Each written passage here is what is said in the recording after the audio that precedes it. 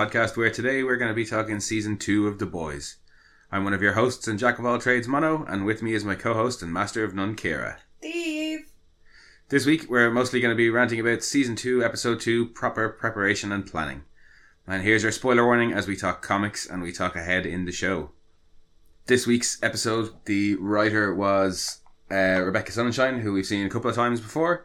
And the director was Liz Friedlander, who started out in directing a lot of music videos. Yeah. And moved on to, she's done about 30 odd different TV shows. Mostly like teen drama, because that's a very specific style. Yeah, there's a lot like One Tree Hill and like 90210 and Melrose Place and stuff like that. Melrose Place? Teen drama, Melrose Place? Yeah. What? No. No? Why not? No. Melrose Place a spin-off of Cheers?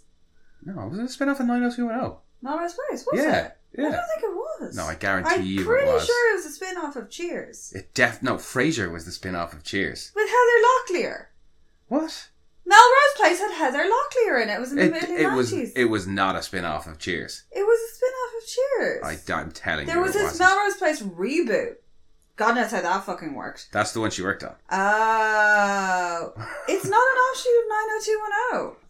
Okay. Alright, well, I tell you what. I'm going to read the summary and you can look up Melrose Place. I am looking up Melrose Place and it says classic serial drama around a group of friends living in Melrose Place, California. Yeah, well then go to the trivia. I'm in the fucking trivia. So, summary for this episode. Butcher is back and Huey is only delighted. The girls of the Seven have a media day while the boys hunt a soup terrorist with a family connection. Homelander spends some quality time with Ryan and the Deep gets real with himself. Well... It is not... Number one, it's like they blow up a freaking apartment building in season 3 in it. Okay, well, enough about that. But it's not. You're wrong. So, yeah, as to the actual show that we're doing a podcast about. Yeah. we have Butcher back at the start and we get a little catch-up. Yeah, it's a very, very small sliver of the Butcher, the short film. But we see writing down everything he can remember. Yeah. And he's sitting in the basement, staring at that lovely piece of graffiti, going down through the list. Yeah, looking over the note. Like, you can kind of see where definitely his priorities now are Becca, have always been Becca, and will forever be Becca. Oh, yeah. He has no recollection of is there any flashback of the kid in it, that at all? No, he says later on that all he remembers about it is waking up there, seeing her and Ryan, and thinking that Homelander was going to kill him, and then waking up outside Tony Cicero's a few hours later. Yeah. Yeah, he's like looking over that, and then decides he's going to go out somewhere. You've got Butcher being like, right, I'm gone, bye-bye, see ya. Because they're all looking up in like the paper, they're looking up the stuff about Rainer's funeral, because that's going on. And he's like, oh, I gotta go meet a contact. And that's when Huey's like, right, what's the contact? What's his name? Who the fuck is it? Because you just keep fucking us over. Yeah, Huey doesn't want to be left in the dark. Yeah, he's like, you left them all for dead. Which he fucking did. Like, he basically threw Huey out and was like, oh yeah, see you, bye. Yeah. And he was like, well, I trusted them to get themselves out of it. And it was like, no, but you still left them for dead. Which is true. It's a shitty thing to do. It's bullshit as well, because the only reason that they got out, they didn't save themselves. Huey and Annie saved them. Yeah, well, Huey and his 9th grade or 7th grade retainer saved them. Yeah. I'm gonna knock the shit out your mouth. I do like Butcher's defense of not killing Stillwell is, I told you, she was already dead when I blew her up. Yeah, I still intended on blowing her up, but somebody beat me to it. But yeah, it's a fairly short scene. Butcher storms off without really telling them anything. But you can see Huey's trying to find out what the fuck is going on, because he doesn't like being left in the dark, and all the rest of them kind of back down and won't meet his eye. They know they should have stood up with him. Yeah. Like, you do get Frenchie being like, well, I called him, that's the only reason he's back. But they all back down, and you can just see the defeat in his face. He's like, oh, well, thanks, guys, I thought he's had my back, but, you know. Yeah.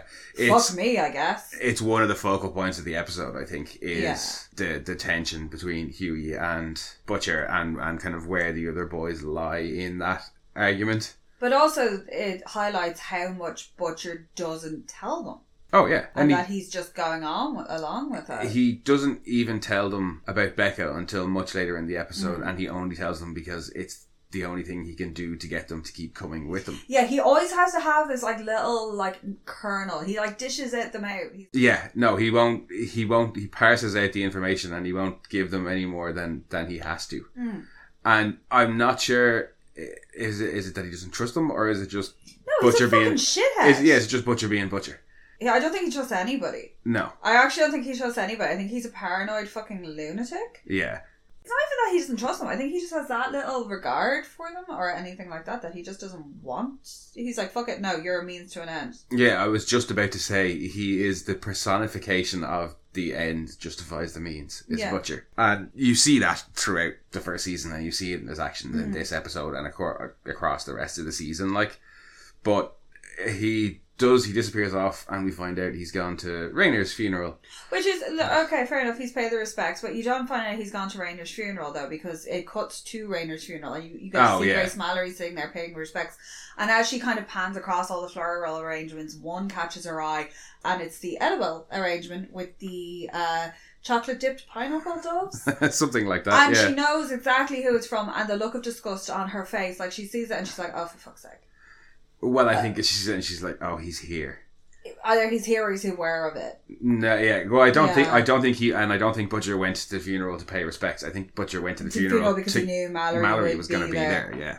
So it's Raynor's funeral. It's very sad. It's the end of a character who was quite fun. Didn't get enough screen time, I don't think. Well, yeah, we talked about that last episode. Yeah, it would have been nice to have more of her. But I am quite interested in seeing Grace Mallory because she does seem to be far more complex than the Mallory from the comic books. Mm. She's a lot more complex than that, and obviously gender flipping her and making her grandchildren, not to be callous, having a male lose their grandchildren doesn't feel like as visceral a loss as having a female lose her grandchildren. No, I know what you're saying. It does make her agenda far more vicious because she, this is flesh of her flesh that she is avenging, for lack of a better word.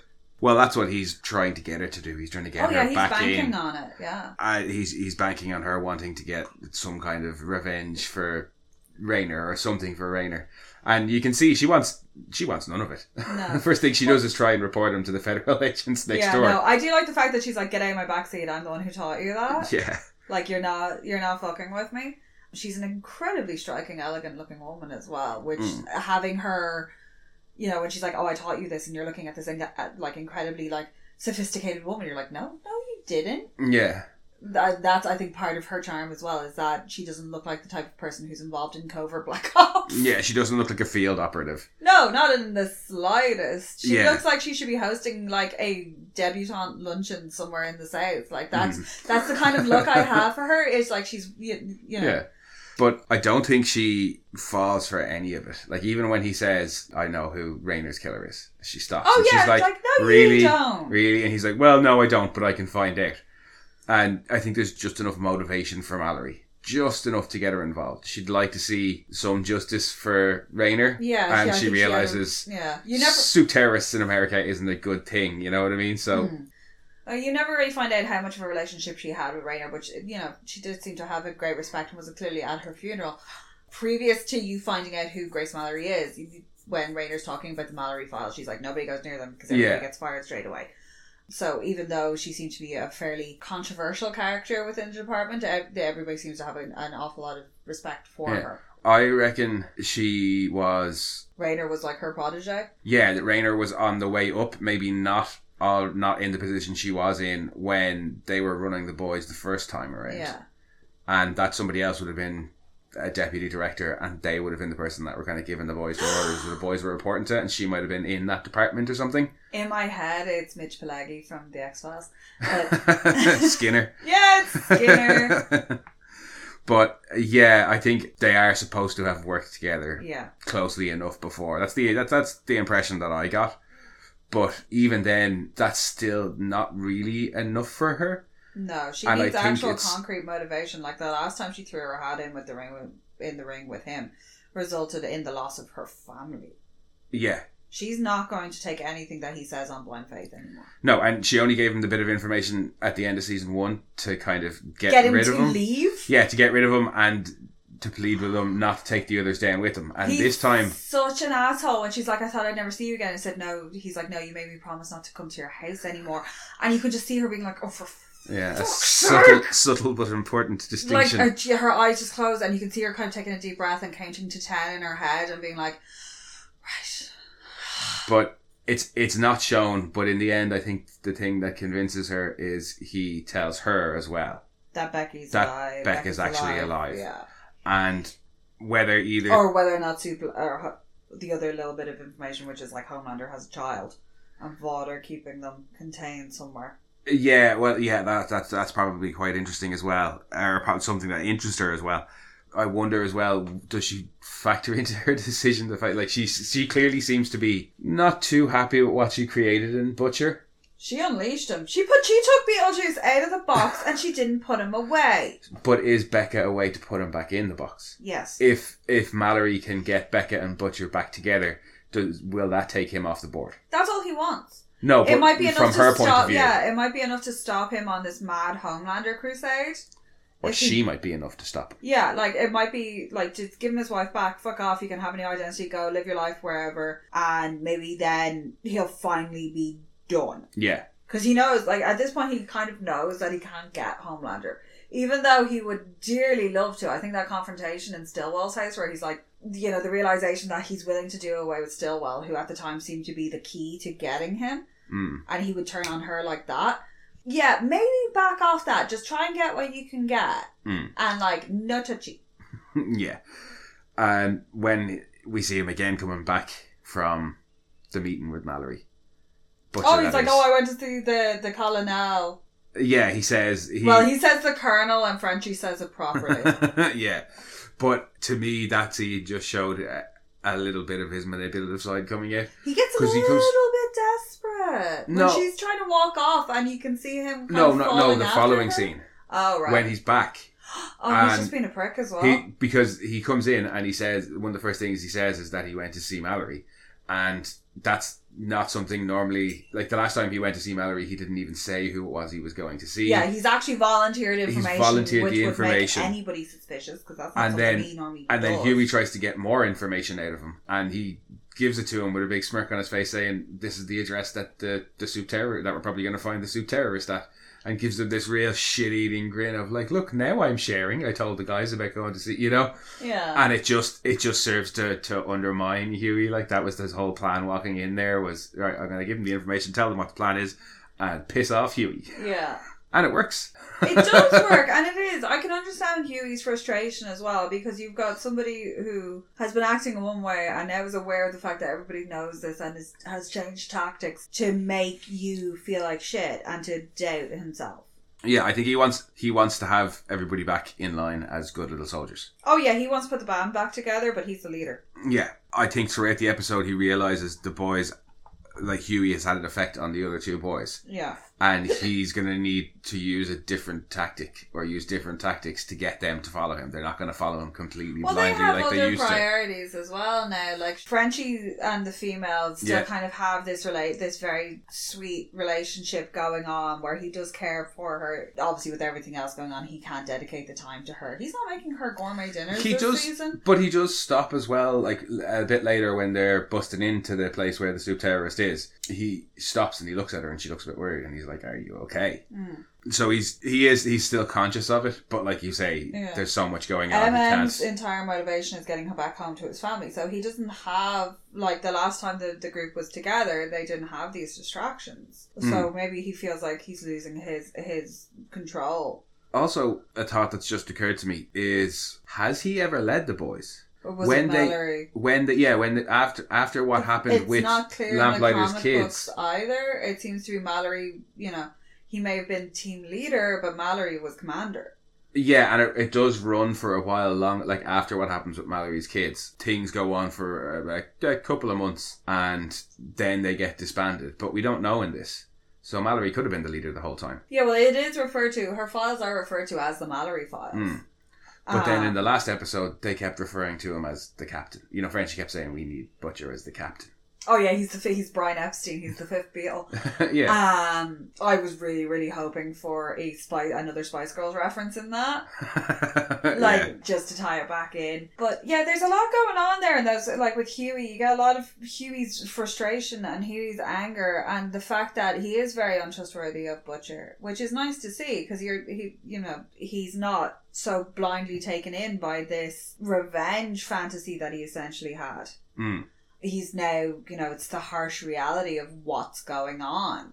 And it does seem to have gotten into the as I say, the other two boys and gotten under their skin, because when they... Well, they've been identified. Well, Frenchie hasn't, because he's unknown. Every time you see anything to do with him, it's like identity unknown. But this is the first time they've been identified. Like, they've actually been burned. They've been identified as what they are. Well, yes, the worst they've ever been for them. Yeah, Emma's career, that's the thing I always think annoys me about him coming back into it, was he could have done more good as a juvenile corrections officer. Yeah. And instead now all these kids that he's been influencing to lead a good life, his face is plastered all over media. Yeah, they're all going to be like, hey, shit, that's... But if he can do it... So it's frustrating in that sense as well, that, it wasn't quite so cut and dry, and now they're in these ridiculous things where they do have the CIA after, they've got the FBI after, they've got Vought and the Soups after them. Every law enforcement agency in the country is keeping an eye out for them.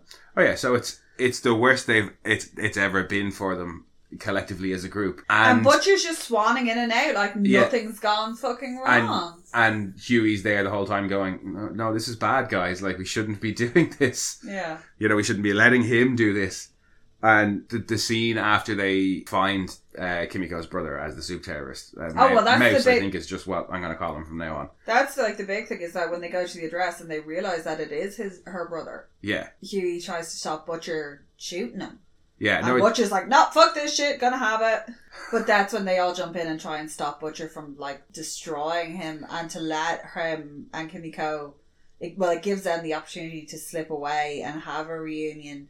And we get a little bit of what was going on, and he seems to be fairly brainwashed, and he tells a story about the superhero who came out of the sky. Well, that's a good bit later in the episode, I think. Yeah, but stop slapping me. That's not me.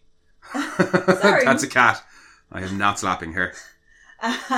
But they get to have a little reconciliation, and she finds out what's happened, and he tells the story about the superhero dropping out of the sky and ripping people apart and just unleashing hailfire on everybody, and that the people that the Burning Sun are fighting for the people, and she's like, no, they're a terrorist organization, they're bad. And he's like, nope, you're not my real mom. He basically is like, you're not my dad and you can't tell me what to do, and flings her into a building and legs it. He's been radicalised, but it seems like the final kind of straw that broke the camel's back in his radicalisation wasn't anything that the Shining Light terrorists did. It was her denying it. No, it was the Soup showing up to attack the Shining Light, and how they, as usual, didn't give a shit about collateral damage. It also gives you a little bit more insight into her as well, because that's when you discover that she has a form of sign language that she uses to communicate with him. Is that the first you see of it? That's the first you see of it, because anything when she's with Mesmer and Mesmer is narrating it, he's just telling it. You don't see her moving her hands or anything like that. Right. He's just like, she stopped talking, and then it's never dealt with beyond that. Yeah, just because I'm so used to the character being mute in the comics. Yeah. And because we've watched the show through so many times, I kind of forgot that, this is the first time that sign language appears. Yeah, that she does have a form of communication with him. But yeah, he basically is like, you're not my real dad, you're not my dad, you can't tell me what to do, and flings her into a building. Literally into the building. Through the wall. Not, little poof, and you fall off and splat. She goes into the building. What's kind of impressive is that it all seems to be telekinesis that he has too. Is it? Yeah, it's it is telekinesis type thing. Yeah, he seems to have some form of... His hands seem to be the thing that operate it. But he does seem to have to focus on it, because earlier when he's throwing all the shit down on the boys, he's pointing his hands at and concentrating on the things he wants to do. Yeah. So it seems to be a bit of both. Well, if we're not given a timeline for A-Train running the V all over the world. No. If we say the events of the boys have been happening for the last 6 months. Yeah, of the show. The actual show events from Robin stepping off the pavement to now is about 6 months. Yeah. Give or take. Then this plan seems to have been in action for maybe 6 months prior to that. Yeah, I don't think it was... If that, it doesn't seem like it's been in the works for a very, very long time. No. That it just seems to be a fairly new Homelander's genius idea. If you've only had superpowers for the last year and you're still learning how to use them, it's not like Nakeeb who just blows himself up. Yeah. you're kind of like that at the start of the Spider-Man movies where he's trying still to figuring learn. it out. Yeah, he's still figuring it out. But I know, I do think the hands are definitely... They might be used as a focus too. He's doing a little bit of a Scarlet Witch in the middle of it all, being like shin-na-na-na-na. But, well, from events later in the in later episodes. Yeah. It's clear that his hands are important to his powers. Yeah. It's like a witch. Yeah. Yeah, no, he throws her into the building and then he runs off, and that's kind of like the end of their story arc. Well, she doesn't stay down for long. She then comes flying back out of, not flying, but comes out of that building and knocks him out. Yeah. And you've got the rest of the boys are in costume. It's like a costume store? I think it's a costume store or a party store or something before the guys have run, or sorry, when the guys have run off, we see the aftermath of them climbing out of the rubble. Yeah, and Butcher going for Huey, and that's when MM and Frenchie actually stand up for Huey as well. And you've got Huey trying to plead his case, which is it's her brother. If anybody could stop him, it would be her. Like, what's the point in us, especially because he rocks in with a big fucking gun too. Well, I think he's going to trank him. Oh yeah, because that works so well on superheroes, because apparently they all have like really, really strong skin. Well, but that's the thing. At the start of that scene when they're going in, Frenchie says he's only got 2 rounds of, I can't remember what he calls it. Probably ketamine. But it's some tranquilizer. And that's what Billy shoots at him. But the point is to capture him, because Huey says we don't want him, or we didn't want him to end up in a black site for the rest of his life, separated from Kimiko. Yeah. The point isn't to kill him, I don't think. And if got their hands on him ahead of them as well, God knows what would happen then. Oh, yeah. Yeah, with the effect then that Butcher tells Huey to fuck off. And the other boys are like, well, no, he's one of us now. And Kimiko is one of us now. Yeah. And we can't just... Hell, Kimiko died to save Frenchie's life. Yeah. She actually died. Yeah. And then Huey risked his life and gave us that brilliant scene of him apologising while shooting everybody. To go back in and save them. Yeah. Both of them have laid down their lives to save Huey, or to save Frenchie and MM. Yeah. And Butcher has fucked off on his own to finish off his own selfish plans and left them to die. He got Frenchie to blow up his own place. At least once. At least once. Yeah, he's gotten Frenchie to blow up his gaff. He's had all their identities burned. Yeah. Through his actions. He's put Huey's life in danger multiple times. Yeah, and he tries the same shit that he tried with Huey at the end of season 1. He tries to like berate them and shame them. And he says, Huey's infected you with a case of vagina. Oh, I'm sorry. And the two of them... Like, he could be worse. Could have injected him with a case of fucking penis.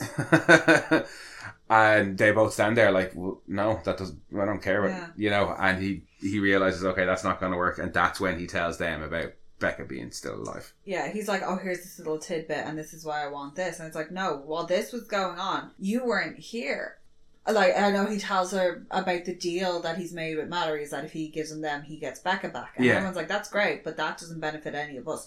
You get what you want. But I think... Kimiko loses her brother. What about the rest of us? Like, do we just, piss in the wind? Yeah, and I think it's lucky for them that he ends up being a terrorist. Because if he was...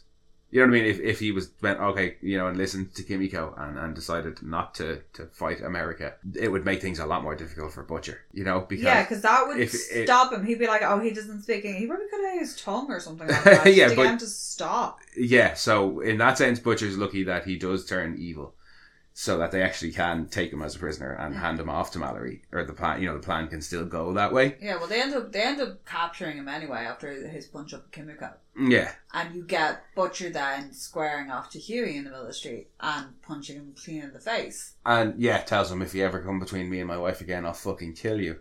But the thing about that is, if he had told him when he came back straight away, they would have helped him. They would have helped him, and Huey probably wouldn't have been as quick to jump in, you know what I mean? But if they knew, if they go in, if they went into all that knowing Becca's alive and we can help Butcher get Becca back, things probably wouldn't have gone down the way they went down.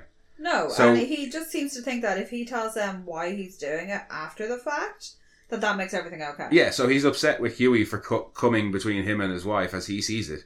But Huey had no idea. No. Yeah, all Huey knew he was doing was trying to stop you from separating Kimiko from her brother. Oh, yeah. And, he flattens him with a punch and leaves him on the ground and gets into the van. And Huey's kind of left sitting there for a minute, deciding what he should do. Well, he doesn't... We were debating this during the episode. You reckon he should have just laughed at that and gone off and done a few things with Starlight and just personal taste. I would have preferred to have seen him walk and stand to his guns. Yeah, but he at the same time, where's he gonna go? Yeah, as you rightly pointed out, he has nowhere to go. He has no one to go to. He can't go home. Like, what's Annie gonna do? Well, Annie lives in the tower, so she can't exactly put him up. Like, Annie lives in the tower, so he's fucked in that regard. He can't go home because he's not got anywhere to go. He doesn't know how to survive. Yeah, no. In the underworld, essentially. No, he clearly doesn't have a choice but to go with them. Yeah, and you're right. The only person he has is Annie, and Annie can't put him up. Annie's got enough of her own shit going on. And to be perfectly honest, she doesn't even really like him at the minute. She's they're kind of using each other as well to further their own ends. Like, she wants Vought taken down. Yeah. You know, he's willing to help her. But at the moment, they don't have that kind of relationship at all because she doesn't trust him as far as she could throw him. And she could throw him pretty fucking far. And she has her hands full in this episode as it is anyway. Yeah. With the media day, the press junkets. Oh my God, that press junket thing just made me want to kill myself. Oh my God, I've never felt so sorry for anybody who's had to go through that. Yeah. That just looked so frustrating. I've never seen it represented so well, and I've seen and I've heard other people talk about it just in terms of like entertainment industry, and that it is one of the most frustrating things that actors have to do apparently is those, like, they've got the press junkets and 90 seconds. 10 minutes. Oh, a lot of times it'll be even shorter. It'll only be 2 minutes, and they have like 4 questions that they have to ask you, and everybody wants to ask the exact same fucking question, and you have to seem like you give a shit. Meanwhile, over in Voughty Land, we get introduced to Girls Get It Done. Oh my God, Girls Get It Done. We got 3 women in the 7. Yay! Yeah. So it's Starlight, Maeve and Stormfront. And Maeve. And Maeve's just like, fuck this shit, I'm out.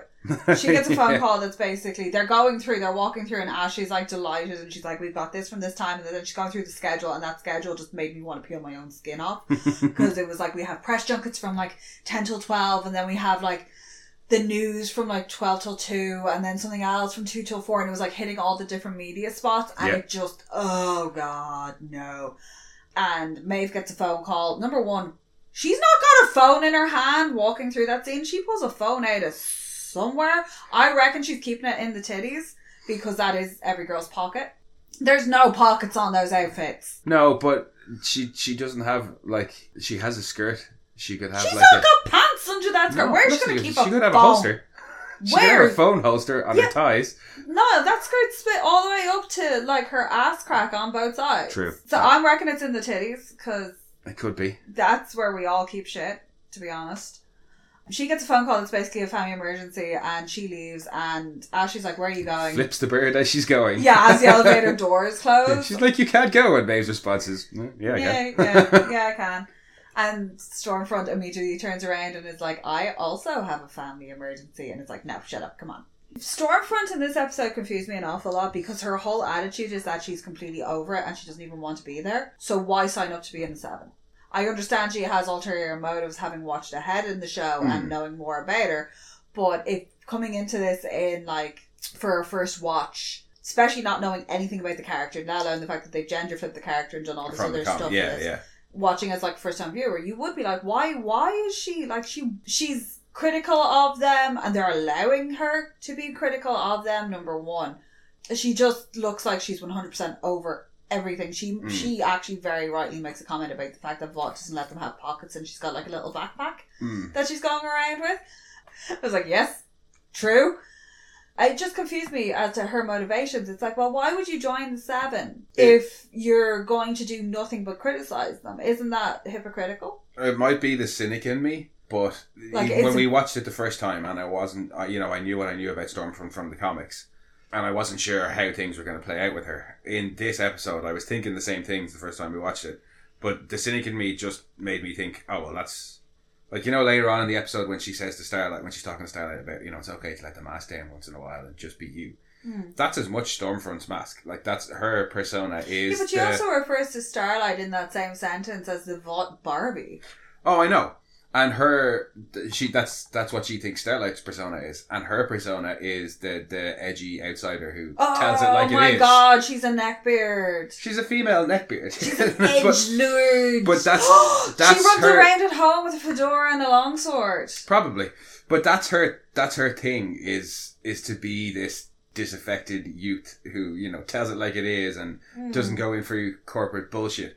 But and she's from Portland as well, so it kind of fits in with that whole hipster persona. On a side note, I love her boots. I want her boots really badly because they've got these like little chap thing, like leg warmer things going on over them. Because her uniform, out of all the girls' costumes, hers looks the comfiest. And it's got some butt coverage with the cape. True. She looks like she'd be warm all the time. But I would like to see if... I think she doesn't get it. But I would love to have seen a sequence with her meeting with the costume guys, just to rip them to shreds.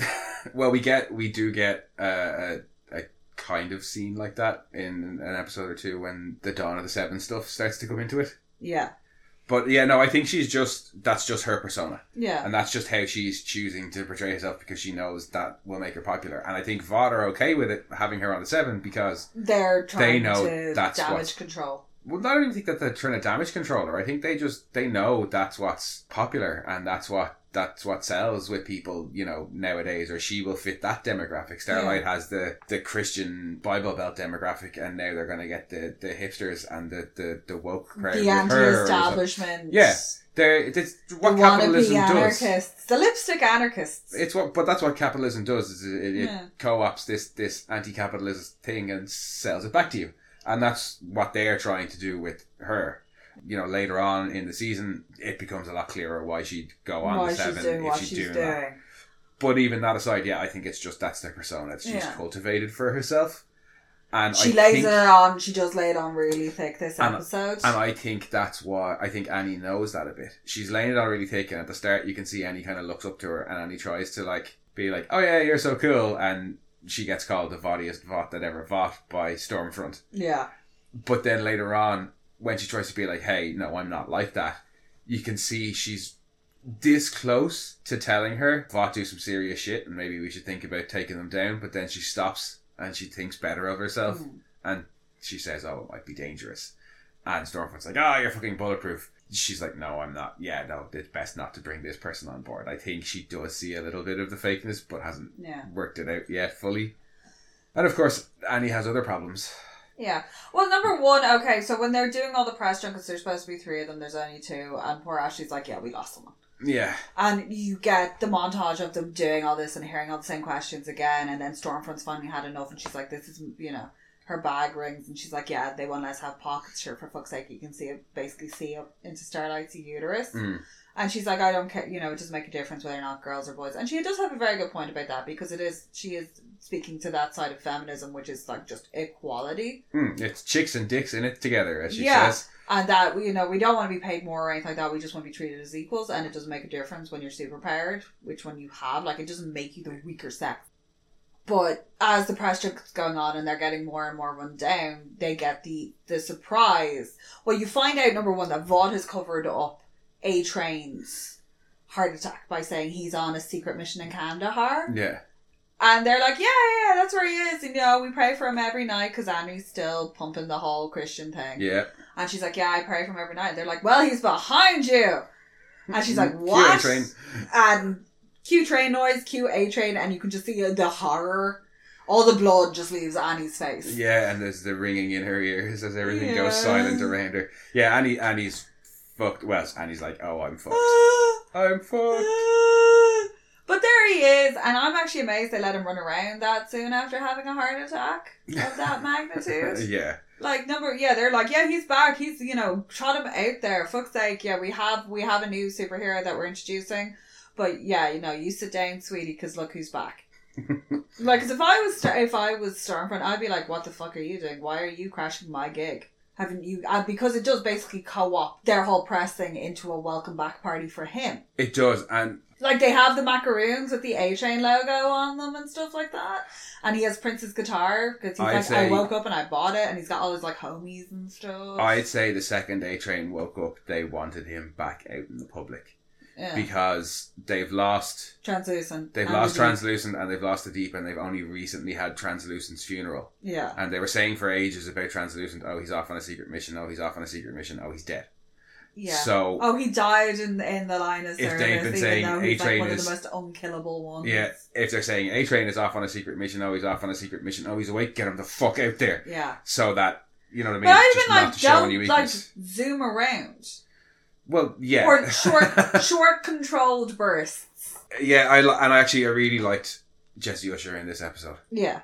A-Train is really fun in this episode because I was expecting him to come back. In general, he's actually a very, very fun character. Season 1, he's got that junkie kind of thing going on where he's always like tense and he's like, I am king of the world! I'm gonna peel my skin off. Yeah. Like he's very much, he swings an awful lot, whereas in this season, he's got his footing. He's a lot more fun as a character. Yeah, and I thought he was just going to come back and immediately try and fuck stuff up for Andy. No, but it's nice that he comes back and it looks like he's trying to play the long game, find out exactly what it is Annie's up to. And, you know, the couple of times he stops her and he asks her what's in her boot, what did she just get off Gecko. Oh, poor Gecko. Apparently everything doesn't regenerate as quickly as we'd hoped. Yeah, chopping stuff off, fine. Testing shampoos, lasting damage. At least they're not testing on animals.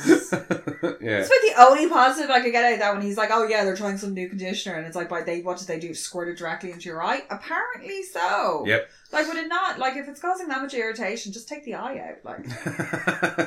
Yeah, that's a good Maybe point. They did. Take the eye out and let it regrow. Maybe they did, and he's just like, no, I can't walk around with like a hole in my face for like 10 days. Or he's not allowed to because they're studying the effects of it, and who knows. But yeah, he's provided Annie with the V.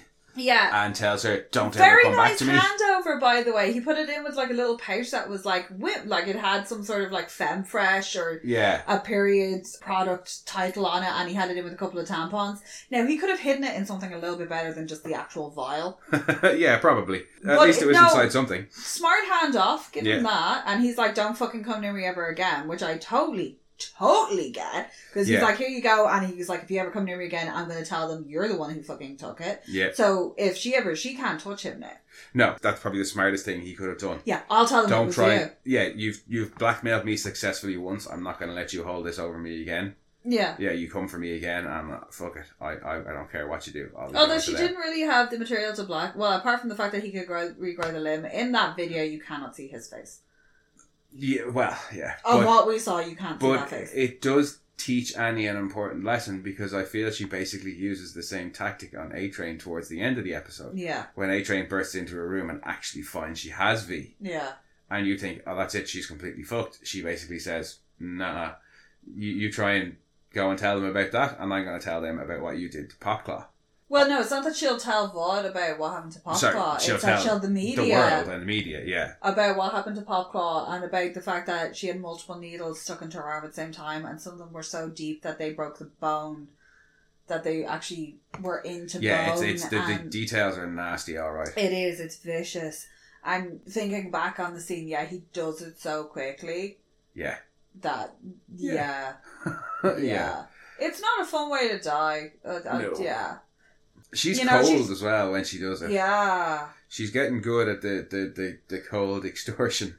But all of her exchanges at the party, either with Gecko or with A-Train or with Stormfront, she's very kind of on edge with everything. It's really nice though, because after Gecko hands her the stuff and she goes to put in his boot, and A-Train pops up and is like, what'd you put in your boot? When she moves to Stormfront's bag and you don't actually see her doing the switch off. No. For him to pat down her legs, which is just so uncomfortable looking, and it's like, dude, her boots are literally like fucking like spray painted on. What is she going to hide in them? Yeah. Unless she's utilising her secret ninja pouch, her vagine. Yes. She's not put it and like where? Under her wig? Like, where is she gonna fucking keep it? And he pats her legs down, and it's just really, really uncomfortable. And he's like, oh, I'm going to get you. I know you're going to slip up at some point. And then you've got Stormfront rocking in because they have to go off and finish off shit. And as she's walking off with the bag over her shoulder, you can just see the little pink bit of the bag sticking out of the corner pocket. Yeah, no, it's cleverly done. It's very, very small, but it's there. But so they go off they do their thing that they have to do, and it cuts to her returning to her suite. Yeah. It's not a room, it's a suite. Oh, yeah. In Vought Tower. Number one, she keeps that burner phone not in a very hidden place. She's like, oh, it's just in the armoire under the TV. Like, she literally just has it in a cabinet, and she's like, texts Hughie that they've gotten the stuff and it's great, and she takes it out and she looks at it. I'm like, don't just keep it, like, fucking hide it. Yeah. Well, you live in a building that is full of people with super hearing, super sight. They can see through fucking shit. Like... Well, yeah, but I suppose at the same time, until A-Train came back, she wasn't under suspicion anymore. No. Well, she had effectively been cleared. Yeah. And the only person who was supposed to be, like, keeping charge of her, keeping an eye on her, was Maeve. Yeah. Because Homelander said, you know, you're in charge of her now. I don't think Maeve is doing much of a keeping an eye on No, Annie. well, Maeve is off dealing with her own crap that we'll get to in a minute. She texts Hughie. She's like, I've gotten the stuff. I'm freaking out. Yeah. What do I do? Text me back. And then A-Train just rocks up into her suite and is like, what's in it? And he grabs the little pouch and he opens up and he's like, oh my god, you got V. And you can literally see like he's jonesing for it. I wasn't sure that he was. But he just kind of look at it like. There's a little tasty. a little bit of a glance, but it's not anything close to like when he was in Hughie's apartment. Oh god, and Hughie squirted it out onto the floor, and he was like this close to licking it off the dirty rug. Yeah. It's so he's beyond and that. He's twigged as well because he's like, oh, who are you texting? Is it your two-timing traitor boyfriend? Like he knows that she's up to something. Yeah, he figures she's still working with Hughie, especially if she's got the V. And that's when she turns it on him and is very goes very cold and calm and well, I'm going to tell him about this. Yeah. And you can You're not going to do anything. Yeah, when she's like, you're not going to do anything because you would have done it by now already. And if you do, well, then I'm going to tell Sports Illustrated about this. And you can see A-Train's just like, fuck, I did not think this would go that way. And there's almost a little bit of a look of respect from him. Like, I didn't think you had it in you. Fair fucks. And she takes the V back off him. And she's right because she doesn't really have anything to lose anymore beyond her actual life. No. A-Train still has all the fame and money, and that matters to him. And the endorsements and everything. And she's like, no, I don't give a fuck. Like, what else have I got to lose? She's like, I've been lied to my entire life about this. I've lost my family. I've lost my friends. I've lost, like, the respect of people. Yeah. Of my peers by wearing this stupid fucking outfit. Yeah, there's no connection to the old superhero community because Gecko is the nearest thing she has to connection to it. She really doesn't have anything to lose. She's lost faith in absolutely everything around her. You know, so all she can do is burn it all down with her. Yeah, and this is the start, well, like the stuff with Gecko last week and the stuff with A-Train this week, this is the start of, like, kind of a darker turn for Annie. Oh, she is a woman scorned. And I'm not sure, like, it progresses throughout the season, and I'll be very interested to see how they go with it in season 3. Yeah. Because I don't want Annie to go too dark. Like, that's part of the charm of her, especially in season 1. I don't think she will, because you still get, even in later episodes of this season, you do get the little lighthearted moments and things like that. But it's just that she's not putting up with the shit anymore. Yeah, I don't want her to go too far down the butcher means justifies the end. Yeah. Well, she does, I think she does a bit this season, but then it gets reined back in. Yeah, well, I think she has that moment. I think, and every good character should go through that point where they go that little bit too far and go, oh fuck. Yeah, and I think it's a conversation. This is a conversation we should revisit when Annie goes that little bit too far, and then it gets reined back in because you see it in other shows. If you watch The Expanse, there's that brilliant bit when they're hunting the the weird mutant thing. That's done really, yeah. And that's the same thing then, where he loses sight and he's like, just becomes, and then it gets reeled back in and he's like, shit, I'm sorry. This season is kind of that moment for her, where she's, she's been liberated I hope they rein it back in season 3 and give us more of the good Annie. But as I say, we can talk about that a bit later in the season. I think they will, because this is almost like a reaction to everything that's happened. This is her going off the rails. Yeah, no, I get it. But we can talk about it later. Well, no, I think it will be more relevant in that episode. But that's basically everything that's going on with her in this episode. Well, that's all the real development like big important plot points. Yeah. The only stuff we haven't talked about is the kind of the little bit the humanizing character development stuff that we get from both Maeve and the Deep. Yeah. And I really like the Maeve stuff. Maeve is interesting because Maeve goes off to a family emergency. Yeah. And it turns out that Elena still has Maggie Shaw as her emergency contact. Number one, can we give props to Maeve for having a better costume? But she still stops to look at a fucking billboard of herself. I was saying that when we were watching it, and like, we get it, it's them, we understand. I understand it's a trope to be like, look, it's this person. It's just, at least she doesn't take down her sunglasses and look around all suspicious. Like, I've said in the past that this show doesn't try to dumb things down for the audience, and I hate when things get dumbed down for the audience. And this show is guilty of a couple of things. TV exposition happens a lot. Yeah. But they do that where character is in like civvy clothes, stops and looks at a poster or a big picture of themselves as the hero. So the audience knows this person with sunglasses on is the character you've been following for the whole show. It's like, I fucking know it's Maeve and I fucking know it's Starlight. I'm not an idiot. Yeah, if you didn't know it was Maeve, the Aaron sweater would have probably given it away. Or 2 seconds later when we see her in the hospital without the glasses, in the same clothes, talking to fucking Elena, we'd have gone, oh, that's who it was. But no, look, we realised that it's Maeve, guys. But anyway, sorry. Elena's has had to have emergency surgery. She's still apologizes. She's kind of confused as to why Maeve is there. You get into kind of a little bit of a deeper understanding of Maeve and Homelander's relationship. Yeah, because Maeve Elena's like, she's trying to have a serious conversation about her being there and was like, hey, I'd love to take you out to dinner. Oh, I forgot, we can't do that. We have to keep it on the lowdown. Which is when you get the first real... You knew that Homelander is extremely possessive of Maeve. He's made numerous threats in season 1 about if somebody touched you wrong, this or that. Well, he's made veiled threats about how he couldn't handle... if she left him for anybody else. Yeah. Maeve then tells this story about a producer who switched... Yeah, he switched seats to be next to her. And to talk to her all night, and then there was a fire in his office the next week and his head was in one room and his torso was in another. Yeah. And that she doesn't want that to happen to Elena. And you can see Elena putting the pieces together and being like, holy fuck. She has to ask explicitly, like, do you mean Homelander did this? Yeah. And Maeve, it's almost like Maeve doesn't even want to say it. She's like afraid to say it out loud that it'll make it real. Yeah, it's like she doesn't want to say the things that happened and Homelander did it. Yeah. She doesn't want those words to be put together. But she's going on. She does have a bit of a breakdown in the hospital room, and it's like the things I've seen, the things he's made me do. It's a progression from, say, what episode is it in season 1 where the plane goes down? 4. From then onwards, you can see the fact that she's constantly questioning everything that's going on, and I'd say even from the episode before that with the shooter. Yeah. Oh, that was my kill.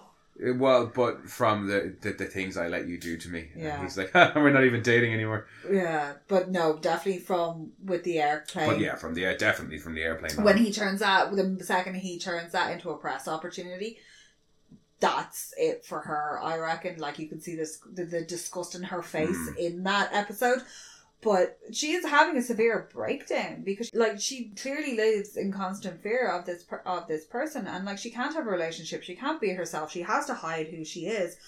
Otherwise, who's gonna fucking stop him? Nobody can clearly stop him doing this. He's done this previously. The implication is that VOD have cleared up for his little tantrums. Yep. The VOD have gone in and cleaned because fires don't separate people's head from their bodies. No.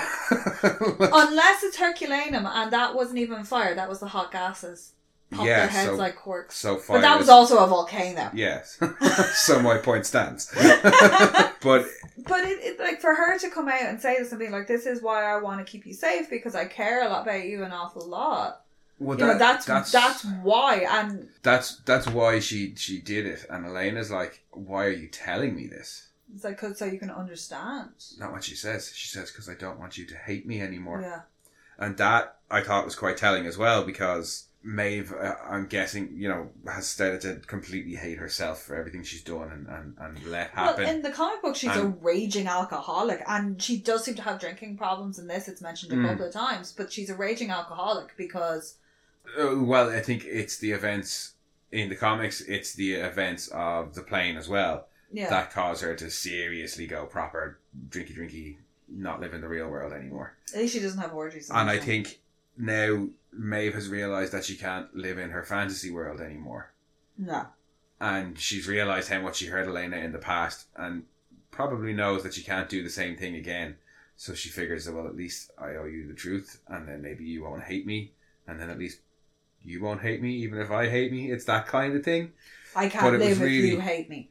Yeah, it was just really nice to see, because they teased it a little bit in the first season, and we get a lot more Maeve and Elena in this season, and just it was nice to see this kind of, not rekindling, but like rebuilding of their relationship. Yeah. And this time around, she seems to want to build it on honesty.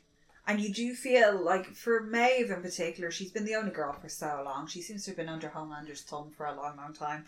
For her to be able to get out and to actually be real with somebody and have somebody know who she is and not this persona. Because Homelander has no alter ego. He is Homelander. No, yeah, he's not. He does not give a shit. For a lot of them, it seems to be that way. A-Train's the same. A-Train is everything.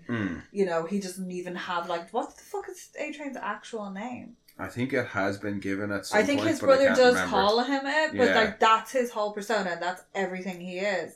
For Maeve, that's not everything she is. No. She's been caught up in it for a long, long time, but now she's beginning to realise, like, it's not the be-all and end-all. No, and where Maeve and Annie and even the Deep, because he refers to himself as Kevin sometimes, would see themselves... No, he doesn't refer to himself as Kevin. The guilds refer to him as Kevin. But he allows himself to be referred to as the Kevin as often as he does Deep or the Deep. The Kevin. The Kevin. Yeah, where they all seem to see themselves as... She's Annie January 1st, and Starlight is the superhero. Maeve is well, I don't know if Maggie Shaw is the real name or not, but Maeve thinks of herself as a person and then the superhero. Yeah, whereas for the boys, it always seems it's like this is everything that they are. And you do get a lot of that in this episode with Homelander. You get to see a lot of his psyche because he refers to himself as a god. That's what exactly. That's where I was going. Was they all see themselves as Kevin or as Annie or as Maggie. He sees himself as Homelander. He has never been John. He never wanted to be John. He has always been Homelander.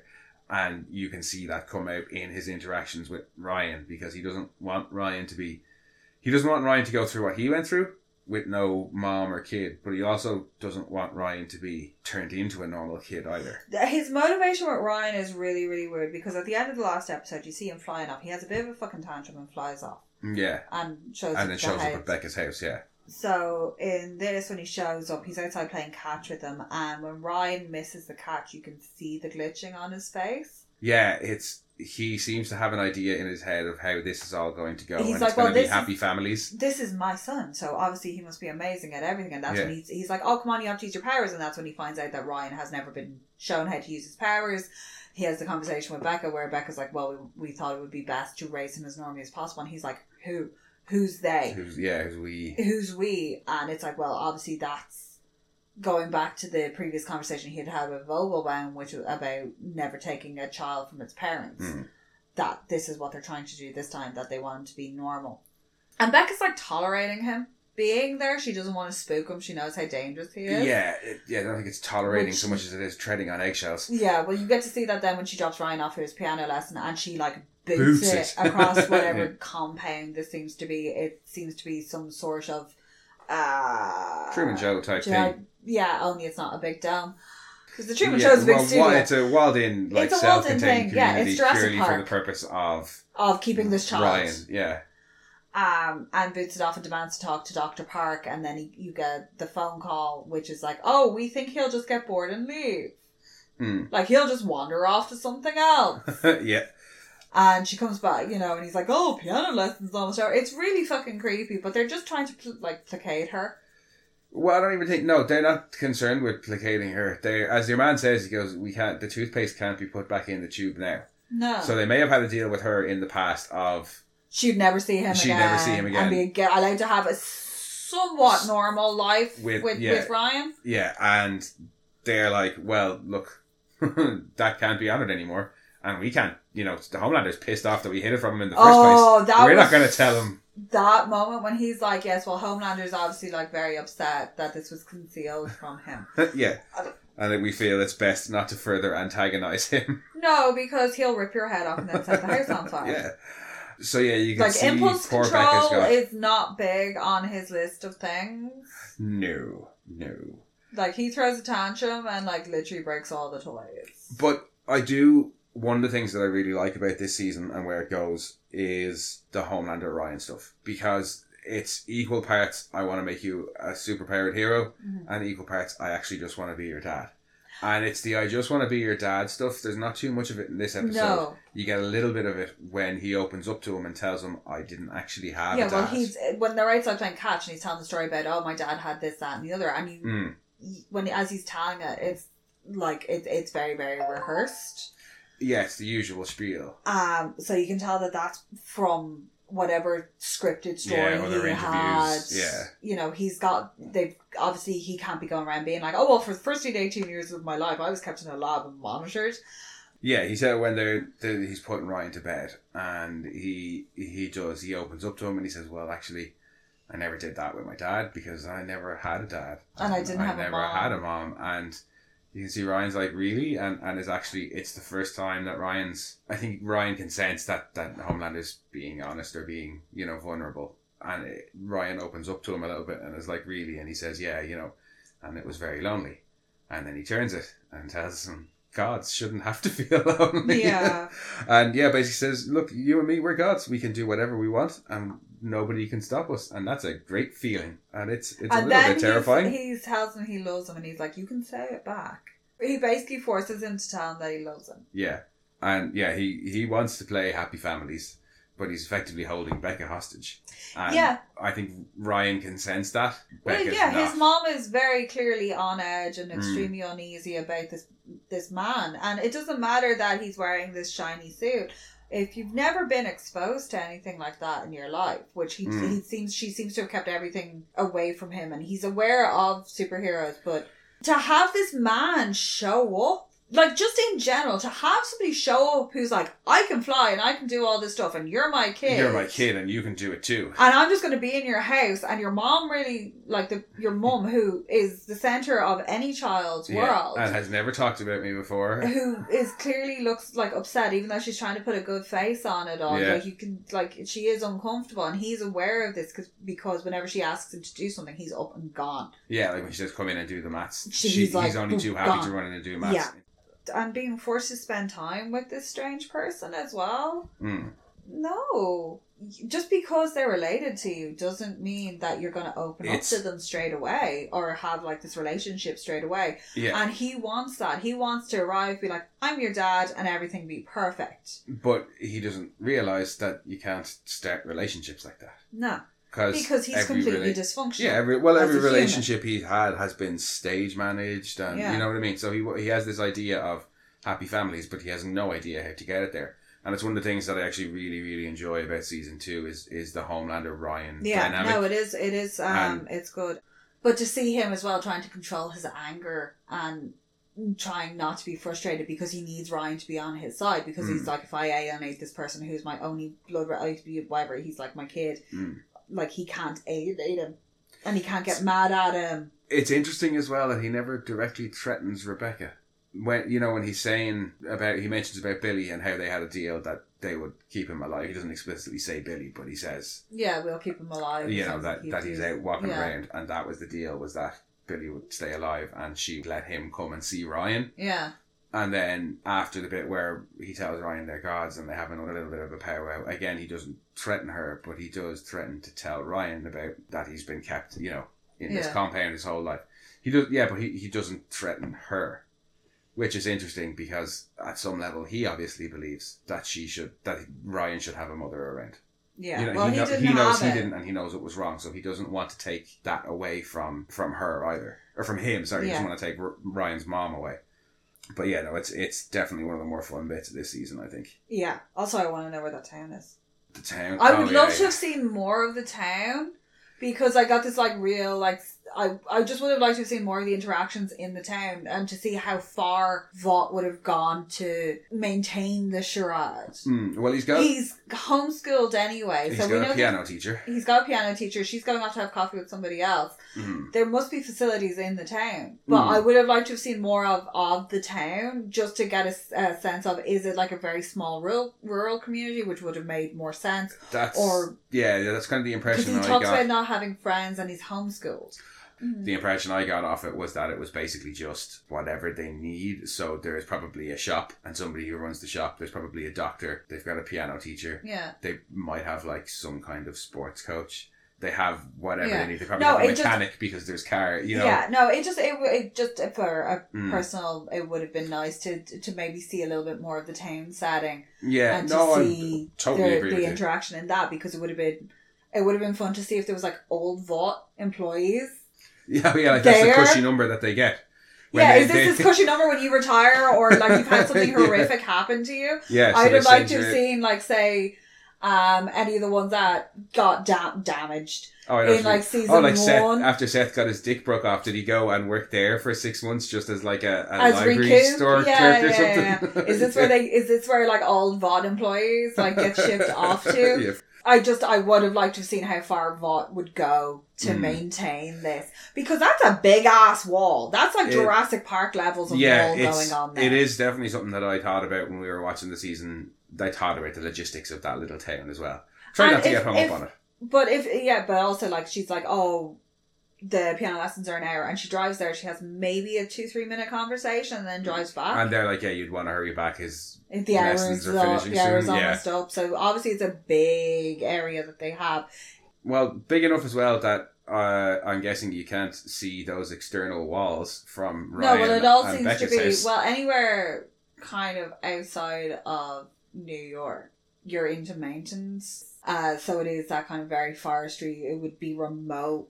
But I think we might be getting bogged down in town logistics. In unnecessary logistics. And at this point, I think the only thing we haven't talked about is our favourite. Oh, the poor Deep. The Deep, going on his personal journey this episode. He's been doing out the workbook that he was handed at the start of the first one, and she's going down through the things he's filled in, and he has to do like a little drawing, a little self-portrait of himself, and he's got no shirt on, and he's got like the 6-pack. Yeah, and he's sitting there with his with his legs crossed on the chair, and he's all like, oh, did I do well? Did I get the answers right? And she's like, there's no wrong answers. There's no right or wrong answers. And then she turns around to the little self-portrait and is like, what's wrong with this? What's missing? And he's like, nope. That's what I'm supposed to look like. That's great. That's everything. And she's getting frustrated with him, and he just wants to know if he did the right thing. He's like, did I do well? Do I get a gold star? I love how exasperated she is, because I'm guessing we're talking about a person who inducts people into a cult for a living. Yeah. And she's turning around to Eagle the Archer when he comes in, and she's like, I can't do anything with him. He is just a fucking empty, vapid... He's a vassal, and I just... The idea of a cult recruiter finding somebody that can't be recruited. That even they couldn't get to work. And so the Eagle comes in and puts down 2 6-packs of Fresca. Yeah, and decides that what's better than Fresca for getting people into his cult is a good healthy dose of hallucinogens. Yeah, well that's it. He's like, no, I've got the thing, and he makes him some shroom tea. Yeah. Doesn't leave it to steep for very long. No. And your man and Deep just like scolds it. Deep's like, oh cool, I haven't had mushrooms in... Deep just thinks it's just, we're taking mushrooms now. Yeah, taking shrooms. Last time I took mushrooms was at a Goo Goo Doll concert. I was like, that's not the place I'd be going to take mushrooms. I'm sorry. And then when surrounded by loud flashy lights and noise and a crowd of people. No. He looks at Eagle and is like, you're not gonna have any? Because he just assumed, we're taking a bunch of drugs now. Yeah, woohoo, it's drug time. And Eagle's like, no, they're just for you. Locks him in a room. That is the worst thing you can do to somebody who's taken hallucinogenics. It's like, here, no, you're going to get locked in this room by yourself. Enjoy that freak out. Yeah. Although, if at least give him access to a bathroom as well, because that in the bathroom is going to be necessary. Well, he's already apologised for wrecking Eagle's bathroom once. So I don't know if he was going to let him have access to his bathroom while on mushrooms. Yeah, oh yeah, but you're all right locking him in your bedroom with access to your clothes and shit. But he proceeds to go on. Now, he must have given him a massive dose because he's hallucinating, but it's his gills talking to him. Yeah, played by Patton Oswalt. Yeah, and they move. They do. They make little like talky faces because he's like, unzip your top, look at me, look at me. Not quite as creepy as Homelander being like, look at me. Yeah, it's definitely not the creepiest thing that we've had happen to him involving his gills. But it was nice to see for the development for the character as well. This acceptance of this part of himself that he thinks is disgusting. Well, yeah, that and when the gills are talking to him about the... Oh, finger banging your one backstage at the Golden Globes. Was that like VH1 Teacher of the Year Awards or something like Educator that? Of the Year. Educator of the Year, yeah. But that his whole thing is that he's so petrified of being made fun of that he degrades other people before they have the chance to degrade him. Yeah. And we talked about this in season 1 podcast, I can't remember what episode, that he probably got teased a shitload by teenage girls when he was in school. The shit bullied out. Yeah, probably got like super bullied. The weird fish kid. Come on, when you think about it, when you think back to Waterworld, when that car crash of a film came out and he's only got like the 2 little gills behind his ears. Oh, and he's a complete outcast. But everybody was like, oh my god, he's got gills and web feet, he looks like a freak. Yeah, in a world covered by water, the guy with the gills is the outcast. Yeah. He's got they're big ass gills. They are. That is again. There was no, from what I gather from American high schools, there is no escaping the showers. Yeah. Communal showering, which to me, who was a very, very awkward, very, very shy, socially anxious teenager, we don't have that here in Ireland. The idea of that and my awkward fucking teenage self having to get naked in front of a group of people I didn't even want to be around fully clothed certainly is just horrifying. With V, it doesn't seem to be like, say, in other Marvel or DC comic books where some people might not get their powers till later in life or when they become a teenager. He seems to have been born with them. Seems to be, like we saw the baby pictures of Translucent in last week's episode. Oh my god, the baby. It's just the romper being held just up. An invisible or an empty baby girl being held up. That, these powers, and A-Train talked about outrunning a bullet when he was a toddler. Yeah. So these powers manifest early. And he talks about blinding the doctors. As soon as she's born. And we saw Laser Baby. Laser Baby, yeah. So either they're injecting them with it, they're like fairly, well, obviously they're injecting them when they're babies. But they manifest. Whether they're injecting them in utero or postnatal, it's within the first 6 months of life that they're doing this. Yeah, and powers seem to manifest very quickly. So Deep's had those gills since he was a baby. Yeah, well, they were saying that they either seem to manifest early on and then develop and become stronger during puberty as well. So poor Deep, if he's like every other teenager, he was having back knee, his voice was cracking, he had gills. It's just not good. It's like, can you imagine the training tape? So your body's going through changes. Yeah. You might discover more hair. You might discover new appendages. And I think it's something we talked about again in season 1. These sort of scenes with the Deep that humanise him and that make him more a kind of a likeable character. They don't... Not likeable so much as sympathetic. He is very much a product of his upbringing. But they don't... You never get the impression that the show is trying to excuse his actions. No. They might explain them. And certainly what his gills are saying to him explain it. What he did to Annie was the same as what he did to that teacher was the same as what he's done to countless girls before him. And it doesn't excuse those actions, but it gives you some explanation. To explain them. Yeah, it gives you an explanation for them, and by him acknowledging it, it's going to allow him to grow as a character and as a person. And I love the Deep. He's so much fun. And the nice thing as well about that is that it's an almost realistic mushroom trip because it's extremely cathartic for him. Oh yeah, and there are more and more studies coming out nowadays about the benefits of microdosing. Oh yeah, and of using hallucinogens as forms of therapy in different ways. But it's extremely cathartic for him. When the gills start singing "You Are Beautiful," I could have done without that, but I just don't like music. You don't like that. Numbers. You don't like musical numbers, but then he starts singing along. I really, really, really wanted there to be a shot of Eagle and Carol sitting on the sofa in the sitting room and just being able to hear Deep singing "You Are Beautiful" to himself, just as a little like juxtaposition to this incredibly emotional scene that's going on. To have the pair of them kind of sitting there and being like, "What the fuck?" Yeah, no, that I would have liked to have seen that as well. In fact, I had you it in thought my it head was going to cut to that. It cuts to them outside it, but apparently not. No. Apparently not. Yeah, so the Deep got to take a nice little mushroom trip. Yeah. He went on an out journey of self-discovery. And he's just being a fucking ice cold bitch. Yeah, and has to go back to walking that tightrope now that A-Train's back up and around. But she has some shit to hold over A-Train, so she's like happy out. She's starting to get dirt on everybody, which is nice.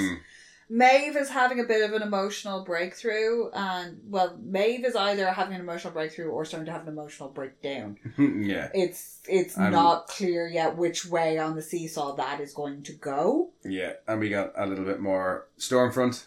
Yeah, as well. To get a which is still confusing. Like Stormfront's extremely confusing as a character. Her motivations. They ramp her up this season. We got like a tiny bit of her in the first episode. We got a bit more of her in this episode, and we get more and more of her as it goes on. But I think that works better that they don't. Yeah, it's not all about her from the beginning. Like, you know what I mean? They're trying to.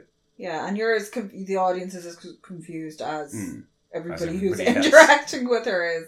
But yeah, no, the first episode was a strong starter for season 2, and I feel like they continued on strong with this episode. This episode was quite different to season 1, because generally there's not a lot of overlap between the story arcs. This was extremely separate. The boys were doing their own thing. Yeah, there was very little... The only time you get anything is when Annie texts Huey, and there's not even a response to that. It's it's the first time that they've gone completely separate, and it's all been based in Vought.